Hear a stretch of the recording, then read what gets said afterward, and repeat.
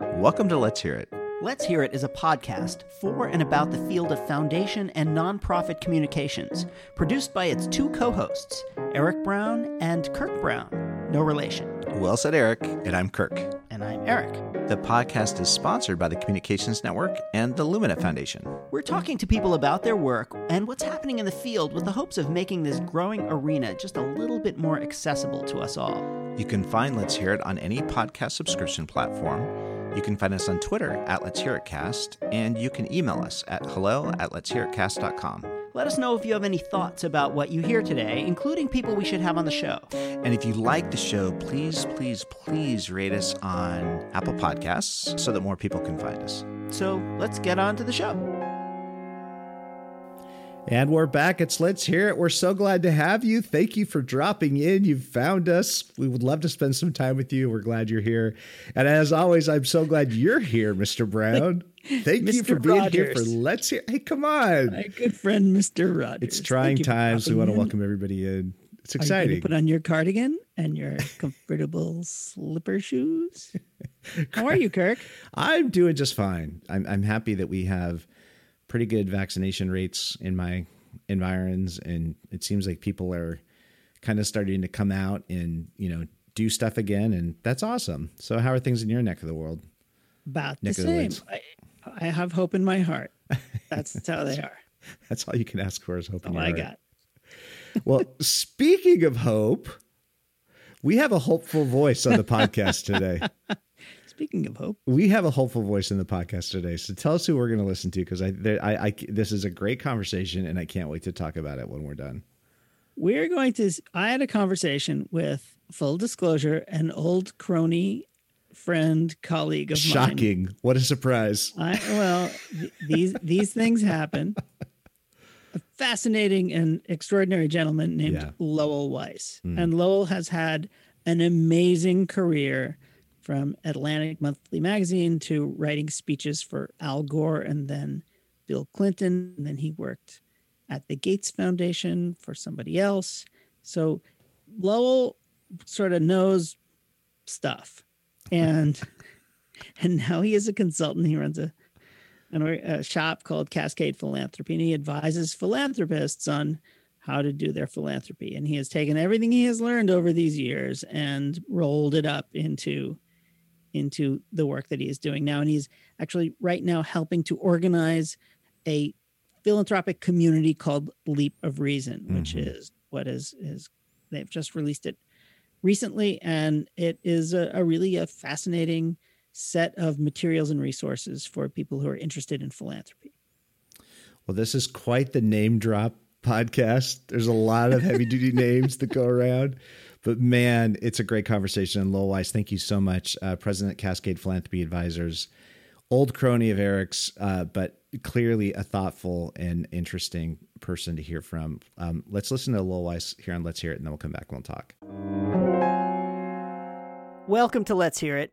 My guest today is Lowell Weiss, the president of Cascade Philanthropy Advisors. He is the smartest human being ever to walk the planet. He does the New York Times crossword puzzle in Sharpie with his toes in 30 seconds. Lowell Weiss, no pressure at all. Welcome to Let's Hear It. Eric. That's what's called overpromise. Yeah, no doubt. But thank you for having me. It's an honor to be here, and I love kibitzing with you. Lowell, we go back, and I'm very, very thrilled. Very thrilled is probably, you're not supposed to say it that way. I am thrilled to have you as a guest on this show, because I think you have taught me much of what I know about communications. Certainly is more than I'll ever know about philanthropy. And it just kind of came together that we had a chance to talk about it, because you have a fun project that you're working on, which we'll get to in the second part of the show. But Lowell, you also have one of my favorite kind of backstories, weird way into philanthropy. You started out you were a writer. You started as a real writer who actually made his living writing like real people do by working for a publication that sells its product to human beings for money. Is that correct? Yes and no. I mean, I did start my career at the Atlantic Monthly, but even in those days, it wasn't making money. So it wasn't making money, but it took money. Someone had to pay money. Some people paid for subscription. Profitable. It just has to be you didn't give it away for free. No. Well, there were techniques for bumping up circulation numbers that did involve some free copies. Oops. But in any event, you're once again generously overstating, because my career at the Atlantic was the very beginning of my career. And I was doing everything from answering phones to fact checking to writing little blurbs. So I did get a chance to learn from some of the greatest writers on the planet. But in those days, the most fancy thing that I got to do was occasionally writing a feature piece for the magazine as a freelancer. But my real book of business was fact checking and being a research assistant for an incredible managing editor. So it was the place I cut my teeth and learned a lot from some of the best. So you're making copies and they go, oh my God, we need a feature. So let's get someone to write a feature. That guy near the copy machine. You do it. Okay. That's how that went? Not exactly. I mean, so. It was much more of going through. I thought I should get a little bit of benefit of the doubt by being an in-house person who was willing to do anyone's dirty work. But no, I had to go through the exact same process that any freelancer would have to go through with a very formal proposal. And I must have submitted, 10 times as many proposals as I actually got commissioned pieces. So it was a tough gauntlet, but every minute I was there was a learning experience. And I still am very close with a number of my friends who are still there. What's your favorite piece you wrote for The Atlantic? I would 100-year-old magazine, right? Yeah. 200-year-old magazine? Well, it's about 150. 150, okay. Before they invented paper. Wrote it on papyrus. Well, actually, if this were not a podcast, but a video cast, I would show you some of the very old bound volumes, and they were very much on paper. In any event, I think my favorite piece, so I went to Vietnam back before we had diplomatic relations with Vietnam.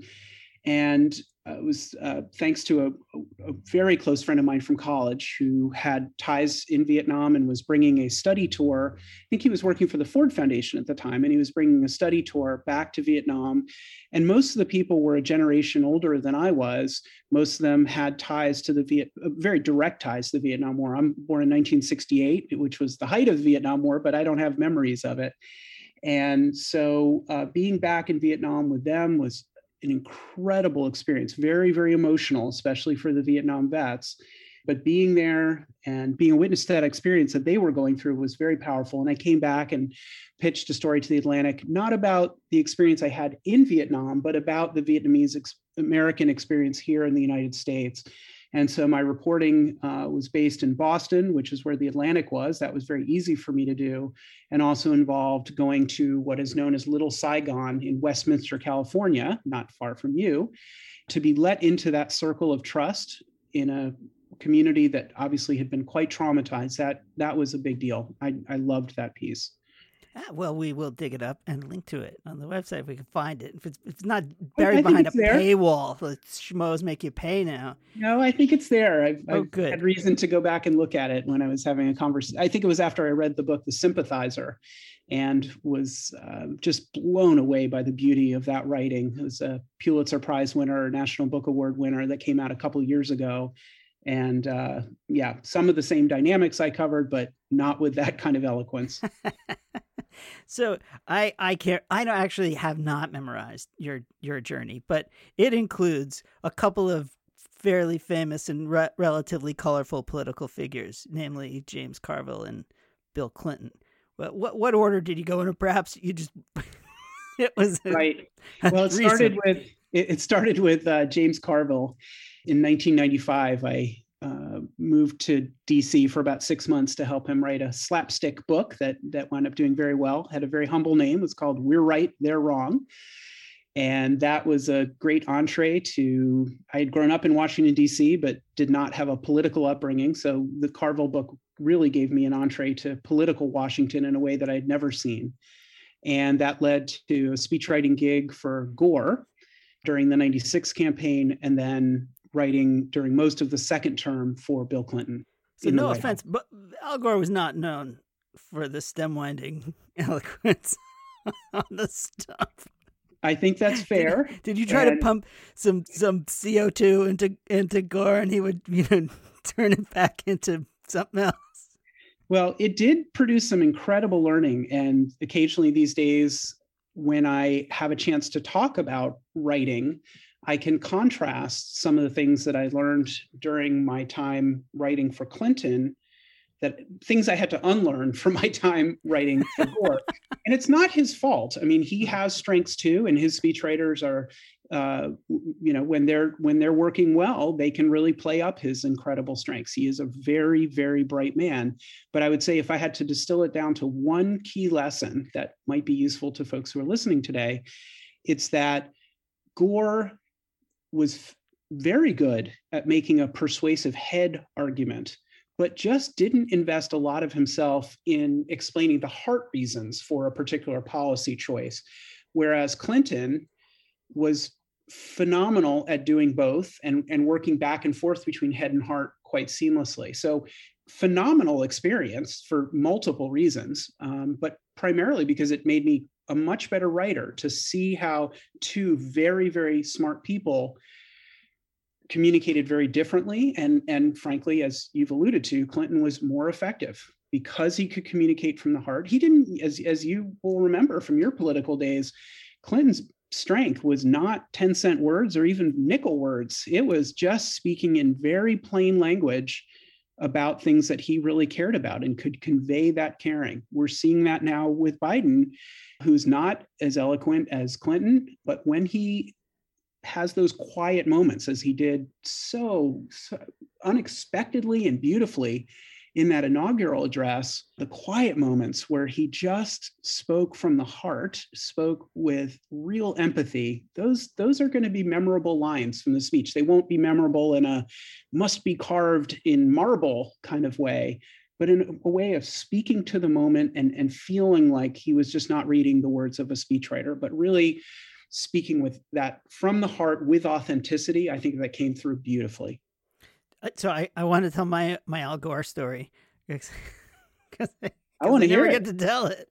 I was working at the Center for a New American Dream, which was a nonprofit organization that was closed on Friday. We wore jeans and sneakers, and our motto was more fun, less stuff. We could not have been less consequential.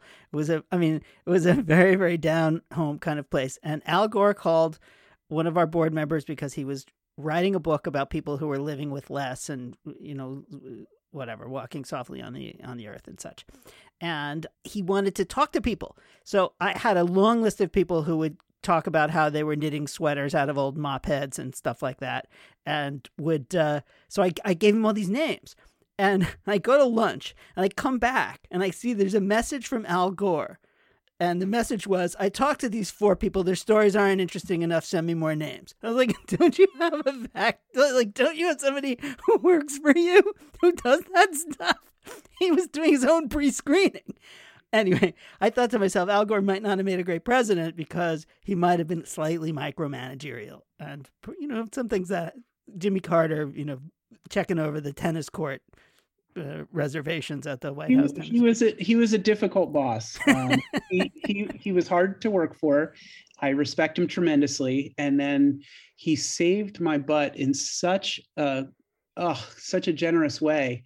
So speaking of Bill Clinton not using 10-cent words or even nickel words, I got my ass handed to me. It was literally the second speech I was writing as presidential speechwriter. And it's not like I walked in all cocky. I've just written for Gore, so I know what I'm doing. I was still green and nervous. And for the only time in my 4 years in the White House, the briefing was just Al Gore, Lowell Weiss, and Bill Clinton. One of these things is not like the other. Do you have it? Did you save the thing? Did I save the piece speech? Of paper that said, the 3 of you in the room? No paper to that effect. But the story that emerged is one I've told. Just take your word for it.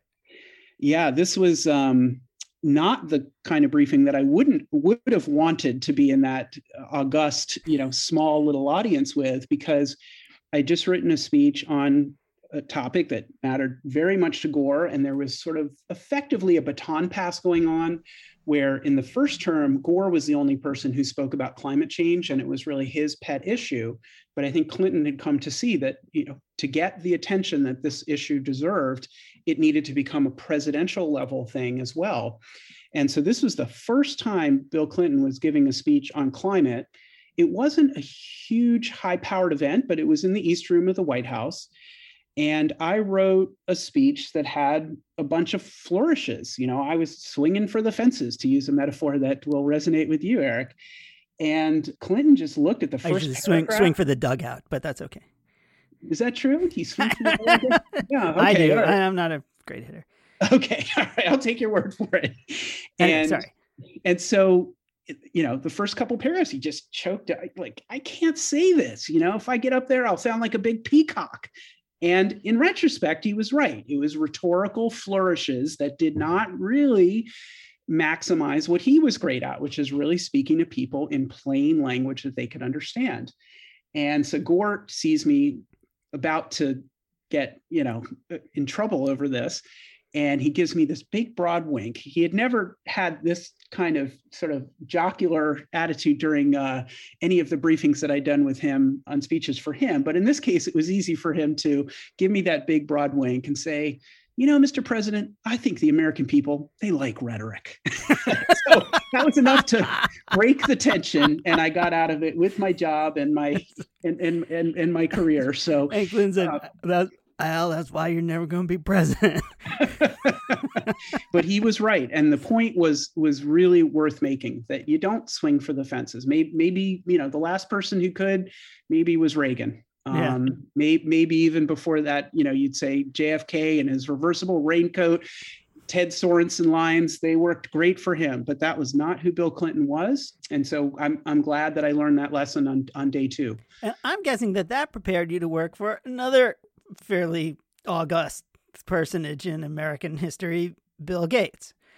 Is that a fair statement? Yeah, it is. I mean, having a thick skin was helpful. Both Bills are insanely smart, and in a just different stratospheric level of smart than anyone else I've ever been in a room with. And they each have different strengths. It was helpful to have gone through the White House ringer to get ready for Gates. But yeah, really different set of challenges. And by that time, when I was working for Gates, it was very little. It was about communications. I had a little bit, as you know, from some of our overlap when you were at Hewlett, and more of a programmatic role by that time. Yeah. So off you went to Seattle to work for the Gates Foundation. What was your brief? Because actually, what were your briefs? Because I think you had about 17 different business cards, if I recall. I did a bunch of different things. I mean, it was a wonderful jack of all trades job. And just one little twist on the story is actually I started in the DC office. That's right. And I worked in the DC office for about 3.5 years before I came out to Seattle. The Seattle move was prompted by a desire to live in the great Northwest.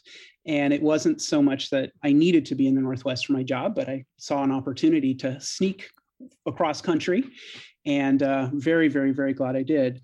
So when you and I got a chance to work together, I had basically 4 things that were on my plate. And I think I underperformed in all 4 because it was really spread thin, some of which I've been able to make up for in subsequent years. So the first thing I did is I ran a grant program to support the least very important grantees, but not super sexy compared to what most of my colleagues were supporting.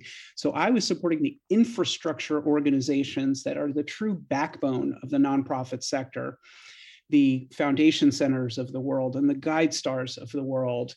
And frankly, the Gates Foundation had been a bit of a deadbeat in not supporting those organizations when the Hewletts of the world had really stepped up to provide great support. And at that time, the Gates Foundation just felt like we got to stick to our knitting of global health and education. That's what we do. These other organizations are peripheral. But I helped to make an argument that in order to have a healthy operating, high performance nonprofit sector, these are critical players. And so that was one role.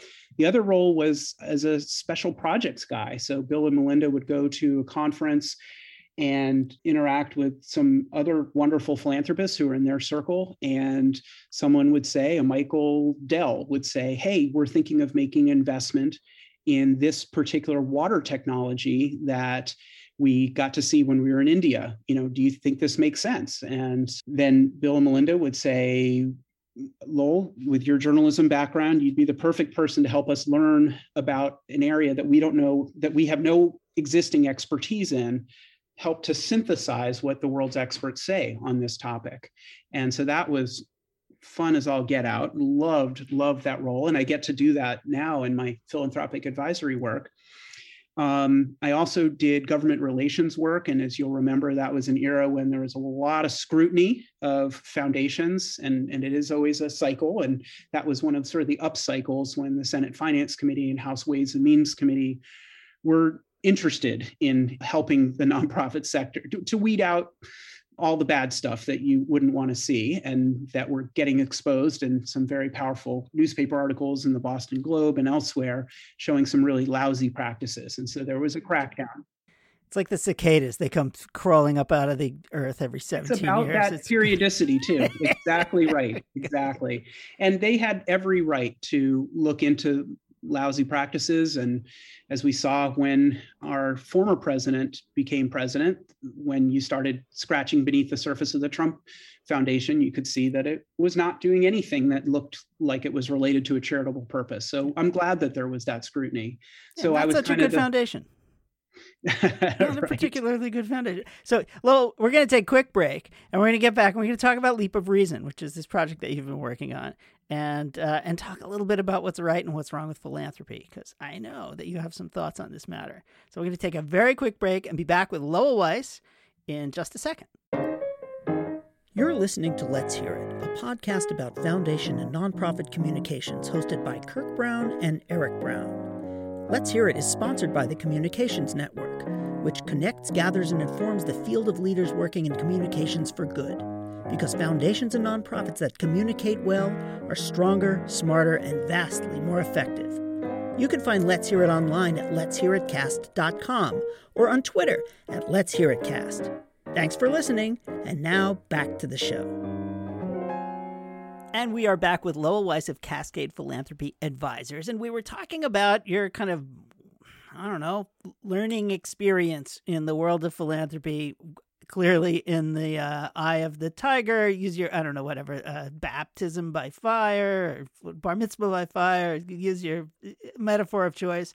So you learned a lot about philanthropy, and you spent a lot of time at the Gates Foundation, a fair amount of time. Then you hung out a shingle, and now you are advising folks who are engaged in their own philanthropy. How have you taken what you've learned? And you're a great communicator. Your work isn't communications per se, but it clearly understands that you have to have a communication strategy to be effective in philanthropy. Can you just give us a little taste of how you have or are applying what you learned through this really interesting career into what you're doing now? And then we'll talk about Leap of Reason, which is this new project you're working on. Sure. I think, to pick up on your point about communications, that was a fantastic learning early on. And I learned it essentially in the coattails of Bill and Melinda. I learned it as they learned it. And I think their philosophy going into becoming big time givers was that they could make a tremendous impact by giving grants of a size that most of the organizations that they wanted to support had never seen before, transformative size grants. What they came to realize is without attending to sort of the air war and just working at the ground level through individual grants to individual organizations, they were missing a huge part of how they could use their influence. And so they started making a very sizable investment in advocacy, just as Hewlett did and Hewlett does. So I think what I learned is that if you're pushing for really important systemic changes, whether it's in education or global health or any other topic, you absolutely need to be thinking about how you use your voice, your connections, your influence, as well as the voice and connections of all of the grantees who are involved in this work. So amplifying their voices and using your own in a brave way, I've found to be absolutely critical for just about every issue I've ever worked on behalf of a client. And a lot of funders will say, it's not about us. It's not about what we have to say. It's about the grantees. It's about the work. And maybe that's true, and maybe it's not. Where do you come down on that? Well, I think it really depends on the individual situation. I mean, if you are working for the Gates Foundation and you've got live donors like Bill and Melinda who can pick up the phone and have a conversation within the 501c3 rules that they're operating within, that can be much more effective than other ways of using their resources. Their voice, in some cases, is the most important resource that they have. And we're seeing that right now as Bill is speaking about an issue that's not related to what the foundation does, but he just has a new book out on climate change. And there is no doubt that at least in some of the sectors he's talking about, he can really shift a lot of thinking and a lot of dollars in directions that are tremendously undercapitalized right now. Yeah, I mean, a lot of folks, to be totally honest, a lot of folks think, geez, Mr. Gates, you're about a decade or two late. Where were you back then when all these other folks were getting started on climate and understanding that you have a bully pulpit like few people on the planet? What do you think about that? Were you talking about climate back then? Was it one of those many things that you have to juggle and go, oh, well, maybe this isn't the thing that we focus on? Well, I love that he's getting involved now, and I really understand their desire to be focused in their giving, and they're tugged in a million different directions. And the fact that they were so highly focused on education, which is such a complex set of problems, as you know incredibly well, global health, and then eventually their scope expanded to global development around the time I was leaving the foundation. Those are a lot of really difficult, complex problems. And so the fact that he wasn't picking climate change initially, I understood. At the time, I didn't think he had unique value to add. And I saw what the Hewlett Foundation was doing and ClimateWorks and so many others. I tremendously respected the work that was being done. I didn't see a very specific role for Bill. But as the challenge, as our society and many others around the planet have decided that they're not able to step up to the challenge, I can see him just sitting on the sidelines and saying, no, the rest of our work is not going to matter that much if we get climate change wrong. And so I think he had to lend his dollars and his voice to this issue. I think he came to it that way. I don't know for sure. I haven't been involved in those conversations, but the work that he does on climate change is really with his investor cap on, his Gates Ventures cap, not his Gates Foundation cap. So I think that's how they've managed to kind of bridge that. We're going to stick to what we know really well within the foundation. And then on the side, he can't not. I'm going to borrow an expression from our friend Paul Shoemaker in his first book. He talked about these doers, these hyper agents who felt so compelled to get involved, they couldn't not do it. And I would put that climate change in that category for Bill. Well, it's a fair point, and it was elegantly responded to. Well, thank you. Good for you. Now, so speaking of complex, I went down the Leap of Reason rabbit hole the other day. Can you tell me about what this project is? And there is so much material to take in. It feels like a life's work in one go. Well, I'm sorry it felt that way. We didn't want to throw you into the deep end, but it's more than just a project. So at its core, it is a learning community. We have 300 nonprofit leaders, foundation leaders, thought leaders who have been invited into this community and the common denominator is these are all leaders who really care about raising the bar in our sector and helping nonprofits to become high performance organizations as opposed to skate by or survive on crumbs organizations. And it is a great group. I'm constantly learning in my philanthropic advising. I am constantly putting out questions to my peers and say, I'm really struggling with X. Has anyone faced this before? So it's a neat exchange.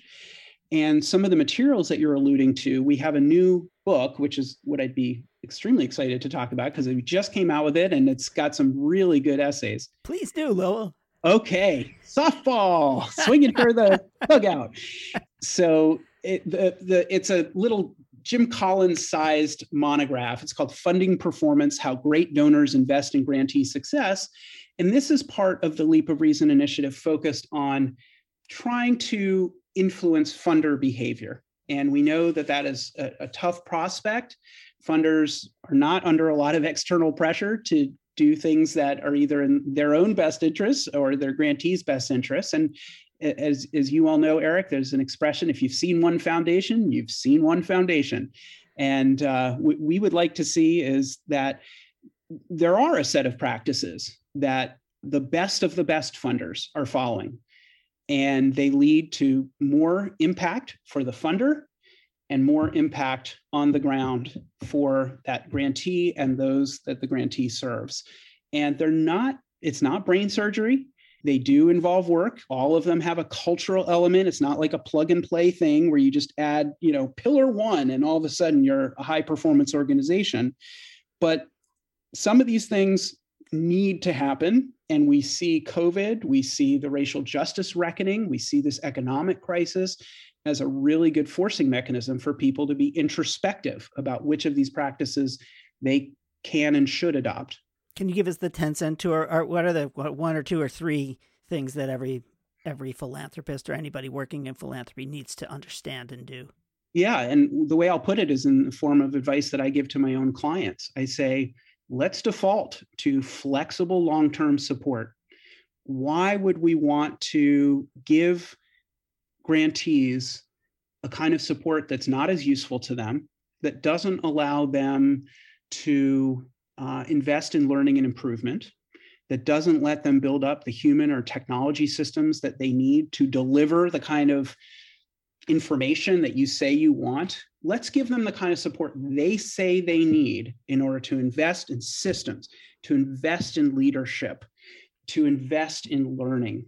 That's a fundamental. And I understand the arguments for other forms of support. And there are times when project support or endowment support makes tons of sense. But I default, in my recommendations, I'm always defaulting to general operating support. I think it's just more valuable. Another thing is, I have seen, as I've looked at lots of different positive outlier foundations, I see that the best are always willing to go to bat for their grantees in helping them line up other resources. You've heard many times in your philanthropic career, we want this grantee to be sustainable. Well, not many people actually go to the trouble of defining what does sustainable really mean? Is there really such a thing as sustainability unless that organization somehow has a model that can be 100% fueled by earned revenues, which is very, very, very rare. So what does sustainable mean? Very few people define it, and very few people step up to the plate to say, I've got connections, I've got imprimatur. If I believe in this grantee, I want to help that grantee to raise money from others. I want to let that grantee march in front of the grandstand and get a chance to make their case. I want to share my due diligence with others so I can kind of de-risk it and take some of the research effort out of it for others. There's a foundation in your neck of the woods in San Francisco, the Milagro Foundation, has such a wonderful approach to aggregating funding. They do it in the most lightweight way, but that really sets their grantees up for success through their Big Bang Philanthropy Consortium. It's not a big entity with lots of overhead. It's really lightweight, but it has made such a difference for many of their grantees. Well, in just a minute or two that we have left, what would you tell folks, other than, I don't know, read the book, who are working in philanthropy about how, short of trying to get your boss to make long-term general support grants, to begin to think about how to actually run an effective organization, how to either measure your effectiveness or understand whether you're on the right track? What are some of these key tenets to philanthropy that you would recommend people to pay better attention to? In one of the essays in this little compendium here, I talk about Shoshin, the beginner's mind in Zen Buddhism. It's just having an open mind to learning and improvement, to not assume that you've got the answers, to recognize that the folks who have the best answers to how to solve these super complex problems are the ones who are really close to the problems.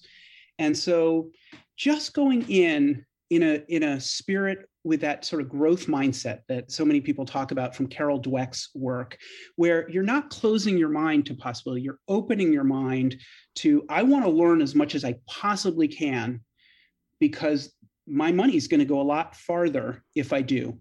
And so, yes, it is about long-term flexible support. It is about collaborating with other funders. It's about the way you go about learning and not just relying on sort of a top-down strategy, but to really understand the dynamics that are going on at the ground level. Those are some of the really important points that I'm making with all of my clients, and that the essayists here, I'm not the only person who wrote this. I mean, we have essays from the brilliant Hillary Pennington at Ford. We have essays from your former colleague, Daniel Stid. We have essays from Bridgespan, from FMA, from Sam Cobbs, who's such an amazing leader, talking about switching from the nonprofit side of the table to the for-profit side of the table and understanding equity from a very different lens as a funder, and seeing why he, as a Black leader, was losing out on grants that others who didn't have his results were getting. He now understands those dynamics better, and he shares those stories really beautifully in this book. Well, it's a really good resource. Actually, my wife would say I have a beginner's mind when it comes to doing the dishes or walking the dog, but I don't think that's what you mean. Well, Lowell Weiss, you're just a pal and really someone I look up to and learn from. So thank you so much for taking time to talk with us. Oh, this was so much fun, Eric. I knew it would be, and yeah, just delighted to do it. Well, thanks again, Lowell Weiss. And we're back. So come on. When did we turn this into a gossip podcast? That was like it was almost like an astronomy lesson. It was like every bright light and every bright light in the cosmos. Bill Clinton, Al Gore, Bill Gates. It's just incredible. Man, there were some names there. And Lowell's worked with them all. Oh my goodness. Yes. Now, here's the thing. Lest anyone think that I was going easy on Lowell, we had this conversation. He and I had this conversation before things were announced about the Gates Foundation and Bill and Melinda.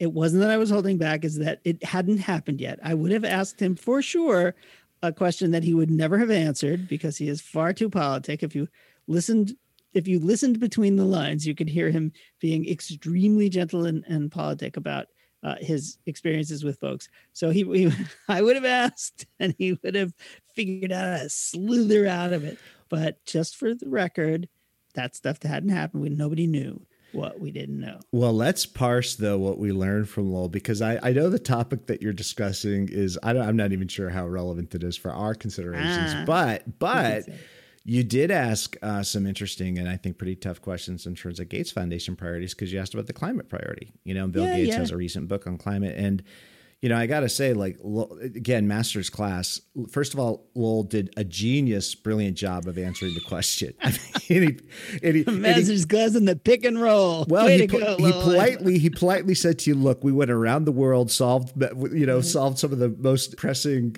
medical issues in the globe, dealt with education. We were pretty busy," is what I kind of think what he said. But then when he was ready to come in, he started talking about it. But then there was another key moment, and I love that you guys talked about this. Lowell Weiss, one of three people in a room that includes Bill Clinton and Al Gore, and Bill Clinton's first public comments about climate change. Yeah. And I was like, oh, man. I mean, wouldn't you have loved to have been, who knows how long that conversation lasted? Is it a couple of minutes? Is it more than 15? Maybe not. But that's a life-changing moment, wouldn't you say? I mean, I loved hearing about that. It reminds me of the time I was on a game show with the comedian Charlie Callis, which I'm sure nobody knows who's listening here under the age of 97. Yeah, I completely get this connection. I totally understand what we're talking about. Charlie Callis and I went up to Charlie Callis, and he did this little gag where he was starting to talk, and then an arrow comes in. He pulls up this arrow and he puts it in his forehead. And afterwards I said, "Hey, Charlie, did someone shoot that arrow at you during your act once?" And he looked at me and said, "No, it's just a prop, kid."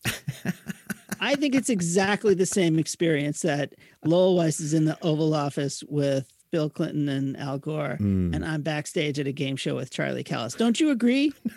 Don't? I'm completely don't? I think my brush with greatness is at least as important. At least. So if you're a speechwriter out there, folks, I certainly took the lesson away from that story, which is know who you're writing for. Oh man. Get a sense of their voice and make sure that you are capturing them. You're never supposed to be different. You really have to channel that voice, but it is also true in communications in general is know who you're talking to and understand what is going to be meaningful to that audience. And I think that's what Bill Clinton had for sure times a million, and Al Gore, not quite as much. Clinton could move between head and heart, but Gore was persuasive with the head part, missed the heart. Just, that was a heartbreaking thing to hear. So, but before we go there, I wanted, think about that moment, Bill Clinton speaking about climate change for the first time as the president. Think about it as an output of a philanthropic strategy.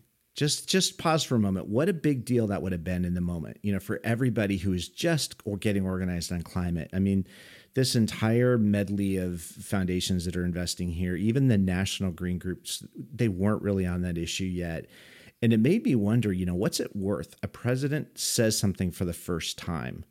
Did that move $1 billion of public funding? You know what I mean? Like, it was funny. It's like we got the insight, sort of the art and the nuance of Bill Clinton knowing the genius communicator that he was. I'm not going to say this. I can't say this. I mean, like just how I'd love to get a draft of the speech that was actually, published, what he actually said, even the handful of minutes he spent on it. But it just made me think, like, what an outcome. This is 30 years ago, right? We've been running down this path really intensely now for the last 30 years. But this was one of the really first moments. It had finally gone up to the level of a president being willing to say something. Al Gore had written his book, a little bit before that. It's like a seminal moment in history. And Lil Weiss was one of the three people in the room. I mean, that's incredible. It's pretty amazing. It really is amazing. Yeah, okay, you're right. Better than Charlie Callis. Better. Look him up. Look up Charlie Callis, though.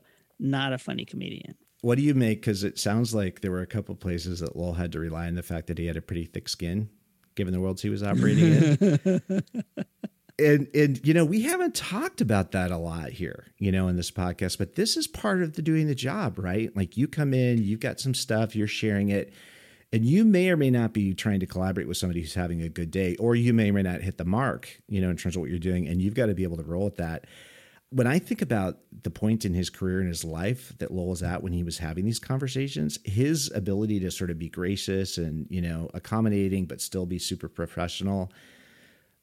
That's a maturity that I hope I acquire about a decade from now. You know what I mean? That's what I hope I'm headed there. What do you think about that? It's because we haven't talked about it that much. Yes, it's true. Lowell certainly seemed to have comported himself with aplomb in the face of some, let's call it, challenging behavior. But what we're also seeing right now is that kind of behavior isn't acceptable anymore. Yeah. And nor should it be. No one deserves to be yelled at. We are all faced under a lot of pressure and all that kind of stuff. But we're seeing it in boardrooms and we're seeing it in restaurant kitchens and all these other places where we're just learning that we need to be more humane, that just doesn't cut it anymore. It's kind of an interesting look into how life was. And I experienced that also. We've all experienced it in our careers. I was very, very, very briefly a speechwriter for a senator from an eastern state. That state and the senator's name will go unnoticed or unmentioned, but it was hard. I had some of the hardest days of my life, and I would never subject anybody to that. But yeah, Lowell seems to have had his experiences over the years. That's for sure. Well, and then you hold that space and you're able to continue providing strategy and guidance even despite the circumstances. And I have to say, jumping to the Gates Foundation. So here we get this great glimpse of the power of a journalist, of a professionally trained journalist, to sit with the special projects function.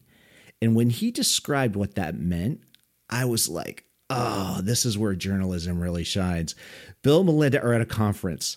Somebody randomly comes up. So think about the transaction there. They've got FaceTime with Bill and Melinda Gates, and so they've got 90 seconds, and they've got an ask that's compelling enough that they come out of that room and they say, hey, Lowell, just create an encyclopedic knowledge and understanding of this issue, summarize it in 2 pages, and let's figure out how we can support. And Lowell takes that task on, and that's a perfect task for a journalist, don't you think? Yeah. Like, this is that journalist sensibility, like the best expression of it, I feel like, in the philanthropic space, don't you think? Yeah, I used to love to hire journalists because that's exactly what they could do. They become an expert in 30 seconds. They could figure out how to talk about it in a way that makes sense. They could turn it into something compelling. They could help engage people on it. Journalists are great. So we've had this conversation many times before. Once I think I said that half of the journalists don't work out in philanthropy, but it's only because they're too objective. Right. And what we want to do is we want to take the good journalists who are objectively subjective about the issue that you're working on, in which case they can say, oh, and actually objectivity is good because you can understand what a conflicting argument might be and address it. Right. And that's important. So you can take somebody else's perspective and then, with any luck at all, rip it to shreds. Well, it's funny. It makes me wonder, and let's pretend there's such thing as page 1 anymore, but it makes me wonder what's harder to break page 1, right? Versus articulate the strategy for a new idea where there's a lot of scrutiny that's going to be given to it and have that lead to some action in the philanthropic space. It gives you some indication of all the work that goes into both the background of both those things, doesn't it? I mean, I think that was my thing about that. What an amazing role to have for Lowell. For the record, there is a page 1 at the Brown residence where 2 newspapers made out of paper hit my front porch every morning. They always have, and until they stop making them that way, they always will. But yes, you're totally right. So tell me, because I know we only have a little bit of time left, but we've got to talk about Leap of Reason, because here it is. Here's another person, right? Just great fellow traveler in the space, done so much cool work, works with so many different people, and comes up with this really interesting, very compelling way to organize and collect best practice thinking about how to do this better. And I was trying not to be insulted because I'm not in the group. I hope you are. I hope you. I don't know if you're part of the 300 or not, but I thought I loved hearing about nothing. Leap of I'm Reason. a wiggly worm, Kirk. I am just a wiggly worm. Well, they have their book, but I wonder, I'd love it if they could actually publish, summaries of their list or something like that. It's another one of these communities that we've come across doing the podcast where these really well-intentioned, thoughtful, and frankly, brilliant people are all collaborating and thinking about how to do this better. Yeah. One of the things that I have found over in my years in this business is that people are generous. They really are truly generous. If you ask them for something, most of the time they will give it to you if they have the wherewithal, if they have the time. And this is a great example of that. This is a community of people who are just putting things into the kitty. Yeah. And they're not doing it for money. They're doing it because they want to help other people make a difference.